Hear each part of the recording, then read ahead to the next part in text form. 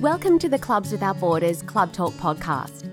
Well, Deb is still in lockdown in Sydney while Raff is back at work, with clubs in Coffs Harbour now back open for business. To everyone listening, all of us at Clubs Without Borders hope this finds you safe and well, and we're looking forward to seeing you when all of the restrictions are lifted and life starts to resemble something closer to what we consider normal. It's been a tough time, but with vaccination rates increasing, there is finally a light at the end of the COVID tunnel. Today, Deb and Raff chat to one of Australia's greatest ever sportswomen, Paralympian Louise Savage OAM, who needs no introduction. Louise is currently in isolation, having just returned from the Tokyo Paralympics, and we're excited to talk to her. So please welcome Deb and Raff. Hi, and welcome to our Clubs Without Borders Club Talk podcast, and hello to my co-host, the larger-than-life Mr. John Rafferty. How are you, Raff? I'm very good, thanks, Deb, and it's lovely that we're going to be speaking with Louise Savage today. What a champion Louise is. Yeah, it's exciting, isn't it? So as you know, you and I have had this conversation many times over the years. I think we have a lot of acquaintances, and you and I certainly know a lot of people in the industry, but most people have a small group of friends that I'd call real friends, and they're the people that you mightn't see all the time, but when you do, just comes naturally. These are the people that you can say anything to, and if you're feeling a bit down or you need someone to talk to, they're the person you can pick up the phone to. So today we're going to speak to one of my dearest friends, Louise Savage OAM, and we're very excited to have her. I could tell you that Louise is one of the most beautiful people inside and out that I've ever known, and has some sporting accomplishments that we don't have time to read in one podcast, to be honest. But to give you an idea, Lou's often regarded as one of the most renowned sportswomen with a disability in Australia, and I would argue the world. So you're ready for this, Raff? Yep. She has 9 gold and 4 silver Paralympic medals representing 4 Paralympics. She's won Paralympic gold medals across every distance between 100 metres and 5,000 metres. She has 2 gold and 1 bronze medal from 3 appearances in 800-metre demonstration races at the Olympic Games, including gold at the Sydney 2000 Olympics, which I was honoured to be at. She has 12 gold and 2 silver medals at 3 World Para-Athletic World Championships. She's won 4 Boston marathons, and I'm very honoured to have her Boston Marathon glove frame downstairs on the wall, as well as marathons in Los Angeles, Hawaii, and other countries. Her recognition and achievements include the Medal of the Order of Australia in 1993, the Australian Paralympian of the Year, 1994, 1996, 1997, and 1998. The inaugural Laureus World Sportsperson of the Year with a disability in 2000, the Sports Australia Hall of Fame in 2007, the Australian Paralympic Hall of Fame in 2011, and the Sports Australia Hall of Fame legend in 2019. Lou was selected to light the Paralympic cauldron with the Sydney 2000 Paralympics, which I think we all remember, and to carry the flag for the Australian team at the Athens 2004 Paralympic opening ceremony, and what I think is very cool. She has a Sydney ferry, street and pathway named after her, as well as numerous school sporting houses around Australia. Now, I remember, Raff, I went to Lou's 30th birthday a few years back on the Louise Savage ferry, and I was very excited. I thought it was very cool. Yeah, that's fantastic, isn't it? So that's all achievements, and that's all we've got time for today, unfortunately, guys. So, no, kidding. So please welcome my friend Louise Savage. Hi, Lou. Hi, thank you very much. That was a very massive introduction, and I'm very humble. Thank you. You're a bit of an underachiever, aren't you? Sorry. Oh, Lou, it's fantastic. You know, it's a real honour to actually be able to have you on our podcast, to actually speak to you, because your achievements have been so inspiring for so many other people, and particularly persons with disabilities, to actually be able to see what you've done and then try and model themselves on trying to achieve as well. Yeah, I think for anybody, I suppose, it doesn't really matter whether you have a disability or not. But yeah, I suppose it just shows what is possible. If you can't see it, you can't do it. And I think that's very true for a lot of people with disability as well as not. So hopefully, people can see what other people can do and think, oh, yeah, I might have a go at that. So I think that's the most important thing, is that, you can see what people are doing and the exposure's there. Absolutely, Lou. And one of my good mates, he's a person without a disability, and he thinks you are the most outstanding athlete. And I was fortunate enough, Deb, was able to get one of your books signed for him, and he treasures that book. So it's fantastic. I think it's just wonderful what you've achieved. Thank you very much. Yeah, it's been pretty full on, and the journey continues, I suppose. And, what's next? Exactly. I could see Raff's very excited to talk to you, Lou. Yeah, Firstly, my friend, happy birthday for the weekend, Lou. Thank you very much. We're currently in lockdown, but of course you've just come back from Tokyo, so you're isolating at home. So how was your birthday? Yeah, it was really good. Obviously, I'm in quarantine, get out very, very soon. But yeah, definitely a birthday that I won't forget. Yeah, had a lot of people on Zoom and different forms of video calls and things like that. So it was definitely one that I won't forget in a hurry. And it was great to see a lot of different people and catch up. Yeah, it'd be good to catch up in person. I can't wait, mate. And you're from Western Australia, so how's Mum doing? Yeah, no, they're going all right. They had a dinner party on Saturday night and also joined me on a video chat, which was great. So, yeah, no, she's going all right. It'd be really nice to get back there for Christmas. But again, we'll have to wait and see about that one. Yeah, we'll see about that because John's parents are also in WA. Yeah, Lou, I have the same problem as you. It's very difficult. They don't look like opening the borders till after Christmas, unfortunately. My parents are 92 and 91, so It's a very difficult time when you can't get to see them at this time. So I appreciate the same problem for yourself at the moment. So there's a lot of us on the eastern side where our parents are in Western Australia. It makes it very difficult in these times. Yeah, it's very frustrating, and I wish they would open up to a certain extent, maybe for people that are fully vaccinated. I don't know. You know, we'll have to wait and see, but I live in hope. Consistency across the country would be really good. Yes, be lovely. So, Lou, you were born in Perth with a congenital spinal condition and by the age of 10 had gone through 21 operations. Tell us a bit about that and how you ended up in sport. Yeah, I don't remember a lot of the operations, which is great. I just remember being at the hospital and that was kind of my second home. So I didn't really know any different. I just thought that everyone did that. But yeah, my disability is a combination of a few different things. So unfortunately, from lots of things in the internet and that, it does say lots of different things, but yeah, a bit of a combination of this and that. But if anyone knows a spinal column, it's about T11, T12, incomplete paraplegia. So I have some feeling, some movement, but I don't weight bear or anything like that. And it's where my spinal cord wasn't formed properly. So that's kind of my disability in a nutshell. But I was actually introduced into swimming at a very young age and was with a lot of other children with similar disabilities to myself. So a bit of a learning curve of not only a vital skill that everyone, I suppose, should learn, and that's to swim, but also a learning curve for my parents because they got to meet lots of other kids with similar disabilities. So it was really good. But it wasn't until I was about 8 years old, I was at a regular school and participated in as much sport as I possibly could. But yeah, it wasn't until I was about at that age that I was introduced to wheelchair sports, and that was through a come and try day in Western Australia. And I think my world opened up after that. You became quite good at it. Yeah, it was fantastic. I loved it. There was lots of other children with similar disabilities myself. I could compete. And if you know me, which you do, I'm only slightly competitive. So slightly? Yeah, that's slightly? Right. Mm-hmm. So that's why I loved it. This is not a girl to play Trivial Pursuit with, Raff. Obviously not. Not sure that's my strong point, but you're competitive with everything, Lou. I try to be. Lou, I understand that you started swimming at around 3 years of age. And when did you find out that you liked wheelchair racing? Because, you said at 8 you started to be attracted to that sort of athletics. So what really attracted you to it?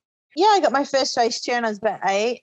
We used to borrow chairs from the Sports Association or have them made. And I remember my first race chair being quite heavy and having speed wobble and all kinds of things. But I thought it was pretty cool at the time. But yeah, I think I just loved it. I loved the speed, seeing how fast I could go and challenge myself to everyone else. And yeah, individual sport was probably even better for me as opposed to the team sports. But yeah, I loved it. Absolutely loved it. So when and why did you move to New South Wales, Lou? I moved in 97. Obviously, the games were going to be in Sydney in 2000, yep. And I'd had probably my best success at Atlanta in Paralympics, my most successful games, but it still didn't really have any corporate sponsors or anything like that. And it wasn't until the games were definitely going to be in Sydney that there were lots of different things ramping up, I suppose. And to be able to access and to be able to service sponsors and be a part of it all, I really needed to be on the east coast of Australia. So I made the decision to actually move to Sydney because that's where it was all happening. So I could be part of it and obviously train here and be involved in everything I possibly could and make the most out of the opportunities that were presented to me. So that was my reason for moving and I've never gone back. So, Lou, what were the most difficult challenges for you as an athlete? I suppose any athlete has the same kind of challenges between not being able to do different things that they want to do, or sponsorship or equipment or facilities or support, or just the time and effort, I suppose, it takes to being number one. I think all the challenges that I had were very similar to any athlete, I suppose, trying to get to the top. I think making a living is probably one of the biggest things for a lot of athletes that are not professional sports, to keep going. You hear some crazy, crazy stories about athletes selling cars to go on tours and doing whatever it takes, even with their diet and things like that, just to be able to make it, if you know what I mean. So I think that's probably the biggest cost factor in some sports. But for me, I think, I was supported very much by my family and my friends, and lucky enough to get some sponsors along the way. And one of my biggest expenses was my race chair and equipment, and also travel.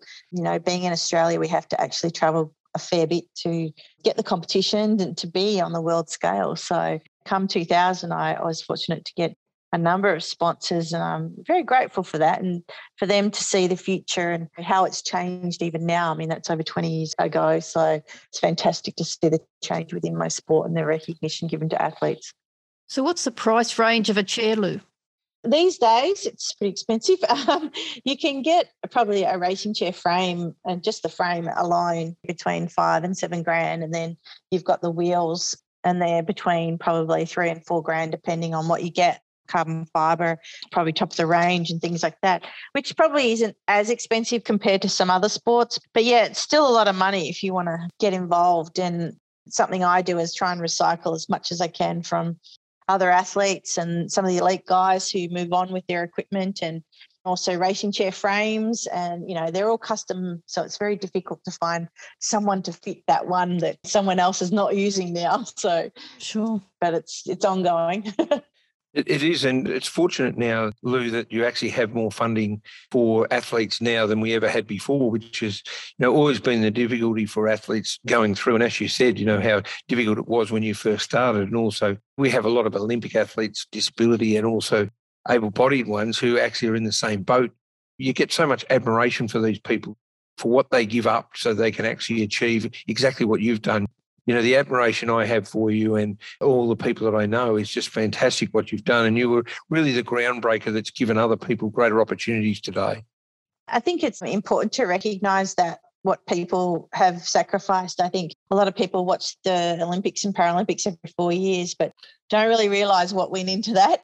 Yep. And the sacrifices. And, most people just see the finished result, but all the work behind the scenes, their support team and their crew and their family and friends and everyone that's contributed in some way or not to making that performance happen. So, yeah, I think it's really important that people realise that it's not just getting out there, it's just so much more. And I probably realise that more now being a coach. Because you were training 6 days a week, weren't you, Lou? Yeah, definitely. And my athletes still train 6 days a week. I was doing a lot of different sessions, and it was pretty full on. I think I learnt a lot from the way I was coached, and also the sessions that I did, as to what to do and what not to do now as a coach myself. And what I want for my athletes more than anything is longevity in the sport and injury prevention. And that's something I definitely focus on with their programs and also our support group. Could you tell some of our listeners how hard you trained and the sacrifices that need to be made to be successful, and what the changes are now that you're coaching? As we have greater knowledge of how we need to train and how we do things today, when years ago it used to be more hard work and they just overload you. Yeah, I think I did a lot more work than I probably needed to, and probably cut my career a little bit shorter, but there's a lot more facilities and also recovery options and support given to the athletes now, which is fantastic. So for me, doing 11 or 12 sessions a week is probably not the smartest thing, but we still do with my athletes now. We still train 6 days a week in the race chair and between 2 and 3 sessions in the gym.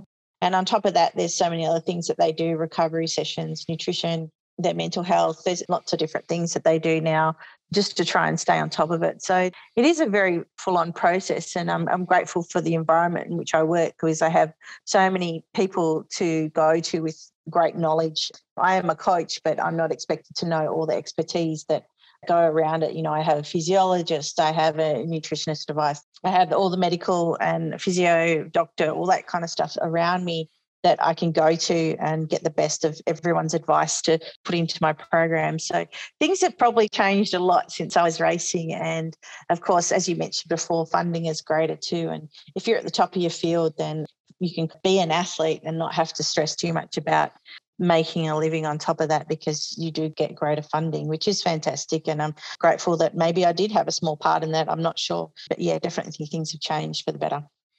I don't think it was a small part, my friend.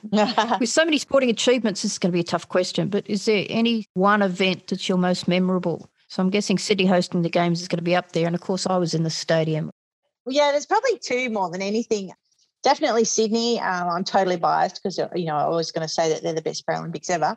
But I think having a home games in the prime of your career is any athlete's dream. It was also extremely stressful time. But, apart from my individual performances, obviously I won gold, but I think I was just so proud that we did such a good job. Unfortunately, 4 years earlier in Atlanta, Paralympics were not great, and it was very frustrating. And knowing that we had the Games next, I really wanted to make sure that we did a bloody good job, and we did. And I think the precedence has been set from those Games, and it's continued on. The legacy has just gotten bigger and better, and I think it's the way the athletes should be treated, and they deserve the respect that they get now.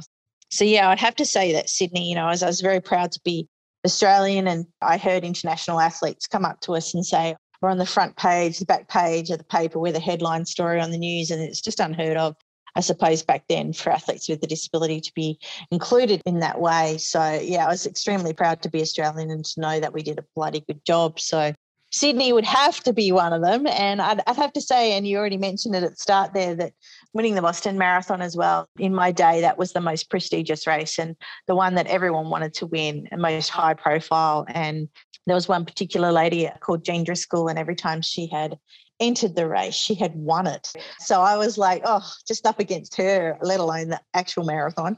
So, yeah, it was kind of cool to win that. And I did win that a few times. Almost a sprint finish, which is a bit silly in a marathon. But anyway, it happens all the time, apparently.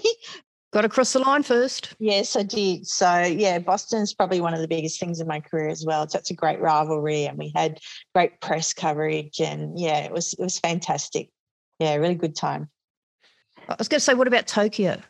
How was Tokyo in COVID? Tokyo, obviously, I've been to a number of Paralympics and they're all very different, and this one was very different again. I think Paralympics Australia did a great job in keeping us safe, and, we were all vaccinated before we left. We had a lot of restrictions put on us in the village and also at the actual Paralympics. As opposed to the Olympic athletes, we weren't allowed to go to the dining hall to eat. We were to go to the transportation to our individual sports and back to our allotment, which is, where we lived and that, and we ate and slept there, and we weren't to mix or mingle with any other countries. So it was very different to what I've experienced in the past. But also I think we all understood why and were very compliant in that reason, because, we wanted to stay safe too, but also the main thing was the opportunity to be able to compete, and such a long haul, 5 years to get to there, and we didn't want to screw it up then, I suppose. But, yeah, very, very different games. But I think the most important thing, as I said, was the guys got to compete. Absolutely. The Olympics are once every 4 years, and this one was 5 years for the COVID one in Japan. But, you mentioned about the highlights with Sydney, and I think about the enormous pressure with you being such an outstanding athlete, people's expectation for you to win. How did you cope with that? That's one of the things that's really hard for people, when you represent your country in your own country. And I was just wondering how you really coped with that. Yeah, there was a lot of pressure in Sydney for myself, a lot of pressure that I put on myself, but also other people. And you definitely did feel it. Got to the point where people would kind of say to you, I'm not going to wish you luck, you'll win for sure. And I'm like, oh, crikey, that's a bit daunting. But, yeah, that's the kind of comments sometimes you got, which was very frustrating. But, yeah, there's a lot of pressure to compete, and I think athletes do feel it even more when a home games is on. I remember in Commonwealth Games for Madison in 2018 on the Gold Coast there, and she felt extremely pressured to compete and also to do well because it was in Australia, and she just felt so stressed out about it. But I totally get that. I think you've just got to put it back into perspective and, you've done all the hard work and just get out there and do your job, I suppose, and do the best you absolutely can. You're prepared for this. So it is something difficult. I think some people do crumble under the pressure, but I don't know. We try and look at it as a positive and use it in your advantage. It was the same as going into Tokyo, not knowing what any of the other races had been up to because we literally have not competed internationally for 2 years. Sure. Madison found that also extremely difficult. So I tried to look at that as a positive also. They didn't know what she'd been up to. So yeah, trying to turn it around to a certain extent and then just get through it and really make some solid plans so that, she didn't have to try and stress and think about things too much. A great insight to how it would have been. So how was life as an outstanding athlete and the pros and cons that go with it? Well, I think there's a lot of, obviously, pros.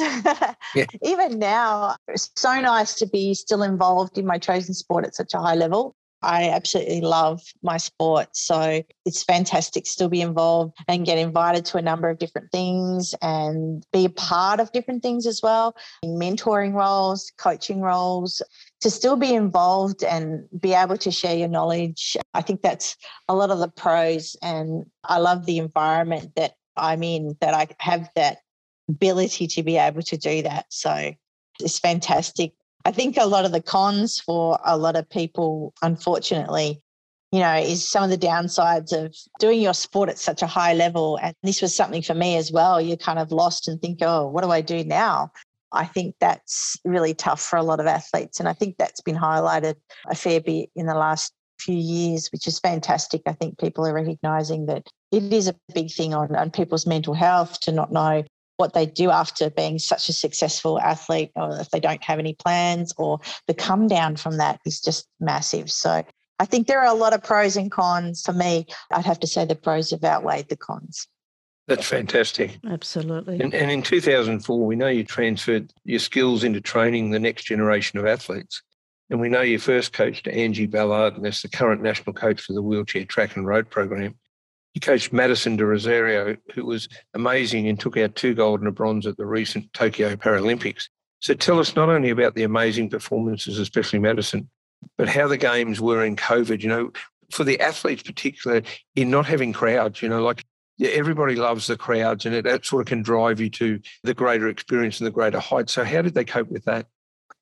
I think a lot of the athletes obviously knew that was going to be the case. We'd watched the Olympics before we actually left. And at the end of the day, I think everyone was just happy to be there and to compete. And as much as they didn't have massive crowds, a lot of our support crew, and when athletes finished competing, they were allowed to go to their particular sports and cheer on their teammates, which was fantastic. So I think at the end of the day that they knew that everyone was supporting them back home, and people were seeing what they were doing, which was fantastic. And the responses they got from home, that the coverage here was fantastic. So I think at the end of the day, the crowds didn't matter. It was just all about the competition and getting down to it. Sure, they would have loved crowds, but you know what? I think we had crowds at home, it's absolutely brilliant. And as you mentioned, Madison did get 2 gold and a bronze.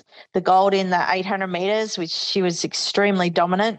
Great race plan. And then it was very good. And of course the marathon, which was very exciting and stressful at the same time for me and her, I suppose. That lifted everybody's spirits in COVID, though. Everybody watching that on TV, it just lifted all our spirits. It did. Yeah, I think everyone enjoyed the games. And, obviously after the Olympics were over, then the Paralympics rolled on. And then, of course, that finished and everyone's like, oh, okay. So, yeah, I think it was fantastic. A lot of people around the country, obviously, in lockdown and are stuck indoors. So it was great to have that kind of thing, I suppose, to look on.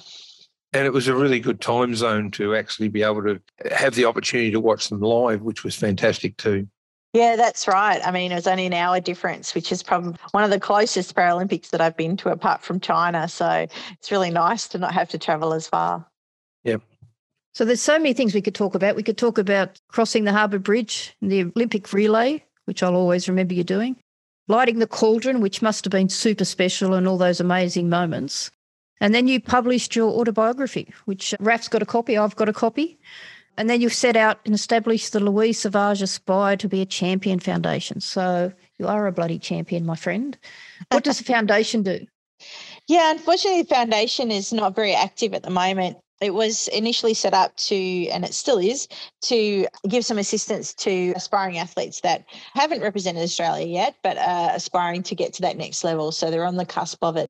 And there was money given out to those athletes in grants, and that was to help with their preparation towards achieving their goals, to pay for equipment or training or travel.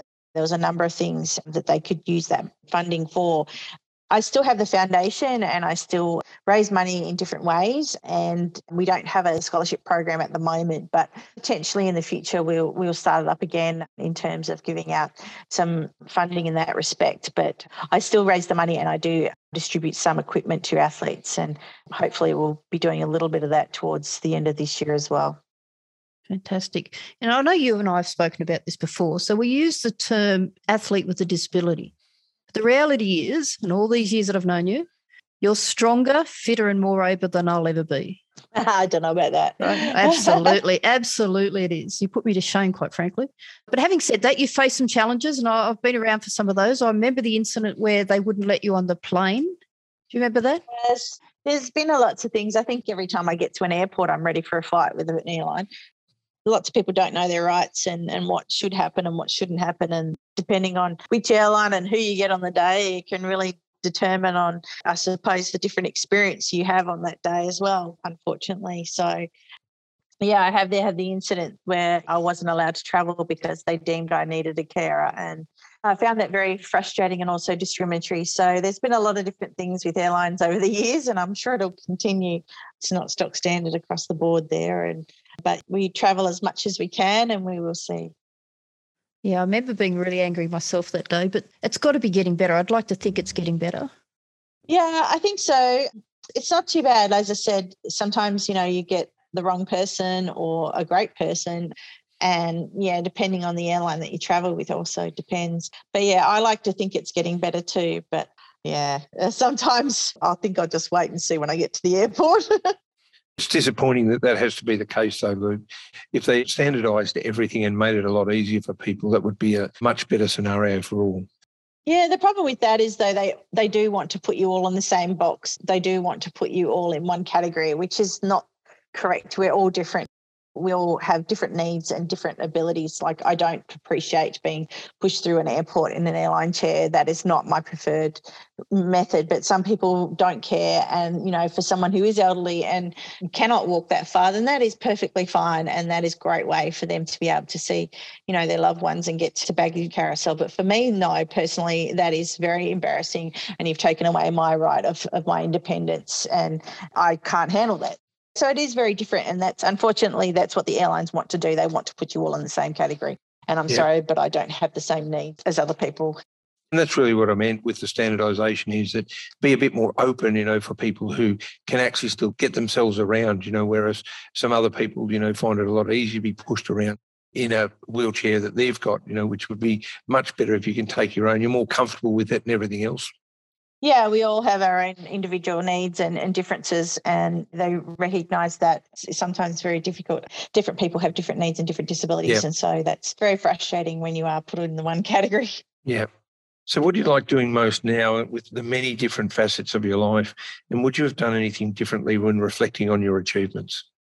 Ooh, probably no. I wouldn't have done anything differently. No regrets. Let's move forward. It is what it is. And I've had an amazing career through my sporting achievements, and hopefully I can stay involved as much as I can in my chosen sport. So I suppose no regrets, definitely. No, I just look forward to hopefully getting more athletes involved, and they can have as many experiences, if not more, as I did. So, yeah.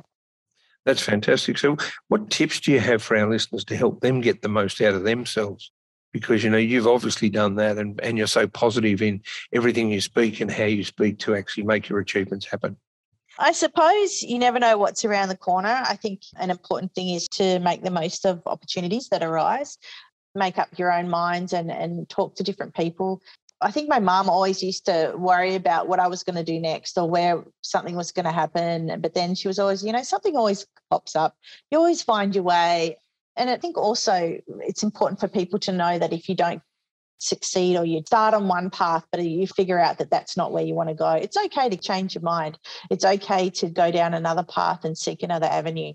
That's just all about learning. You gain more experiences from everything that you do, and may not be the way you thought it was going to be, but that's okay. Let's try something else and move forward all the time. Just gain from every experience that you have. So I think that's the most important thing. Go out there and have a go and see what happens and see who you meet and who you get to talk to and experience.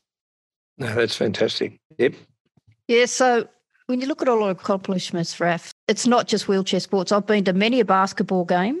Many ocean swims. She's done ocean swims. So you've got to wonder where she finds all the spare time for the charity work that she does, Raff. And she's done some stuff with me. But if there's a charity that needs a hand, Louise Savage is the first person there. Oh, I'd like to do a lot of charity stuff. It's, I suppose, the heart and soul of how I got involved as well, with people giving a hand. And if you can, then that's 100%. I think it's so rewarding, and absolutely to see the benefits of what people gain just from even the smallest things. People don't realise sometimes the small things do matter. And that's, I think, very, very important for people to realise. You suck at selling raffle tickets, by the way. I've never bought a raffle ticket off you and won. But anyway, that's another story. But I've sold a lot, so that's the main thing. You've sold a lot. You have sold a lot. You're a television star. You're in an episode of Neighbours. Oh, yes, I did Neighbours and Home and Away at one stage, which is quite funny, actually. But a long, long time ago. How funny is that? Yeah, Lou, that would have been done to build their rating, so you definitely would have helped them there. I don't know about that. My extremely talented acting career, not. So we have a mutual love of dogs and trying new restaurants. What else do you do in your spare time, Blue? Oh, spare time. Yeah, love dogs. Don't have any at the moment, but that's okay. I think something that COVID's probably taught us more than anything is trying to catch up with people and have all those moments, you know, go out for dinner if someone asks you, or catch up with people online. And you know, it's important to stay in touch. And I think that's probably something that we should all do more of. And that's what I've probably learnt, and something that I enjoy more than anything. And you don't realise that it's been taken away from you until it has, obviously. That's the same for a lot of people. So I'd have to say, you know, catching up with friends and doing fun things, and going outside my comfort zone as much as I can. And Lou, what would you like to say to our listeners in closing? It's been a wonderful experience for me to have this chat with you and the outstanding accomplishments you've done in your life. And I know there'll be even more that you're going to do in the future. So what would you like to say to our listeners? I suppose just thank you very much for having me. I really appreciate it, and being able to share my story. And yeah, just really appreciate it, and hope everyone can get out of lockdown and get back to some kind of normal, whatever that ends up being, and just try and live their life and enjoy it and take those opportunities. No, thank you. It's quite unbelievable. I've known you both 20 years. You've only met once in passing, and that was an awards ceremony one day. That was an award for you, Deb. It was. Yes, exactly. Raff, I was quick to whisper in Lou's ear that day. Now I've got a medal too. And I didn't have to trade for mine. I amused myself, no end. Lou, I'll just tell you a quick story. When you're coming back from Tokyo, there was a Qantas lady on the plane. She was so excited. She sent me a text that said she recognised you as soon as you got on, and she wants to know what skincare you use because you look so sensational. So that's my only complaint. I've aged substantially. You haven't aged a day since the day I met you. Yeah, right. I don't know about that. I do remember her on the plane. She was very lovely. That was really nice of her. I can't believe she texted you. Yeah. No, I just moisturise, and I don't do that. I wear sunscreen a lot though, because I do a lot of outdoor training. So yeah, I'm a big convert to sunscreen and not getting too burnt, hopefully. Yeah, that's where I came unstuck. Too many years in the sun, I reckon. Shocker. But as you know, I turn 60 soon, so we've had to defer my little celebration. But next year, we'll definitely catch up with Raff there. Awesome. Yes, Yep. I look forward to it. I put the date down already. Very good. Well, thanks for joining us, Lou. Congratulations on all your amazing accomplishments. You're an inspiration to all of us, and I'm very fortunate to have you as a friend, my friend. And I know Raff has been very excited to talk to you today. Thank you very much for having me. I do appreciate it, and it's lovely to be part of your podcast. That's fantastic. Thanks, Lou. We can't wait to see you in person. Yes, me too. Pick a restaurant, Lou. I'm ready. Rightio. Take care, sweetheart. Have a great day. Thank you, you too. See ya. Bye. Bye. Thank you, John Rafferty. Thank you to the sensational Louise Savage, an absolute champion of the country. And thanks everybody for listening. Have a lovely day and take care. We look forward to seeing you on our next podcast. See ya.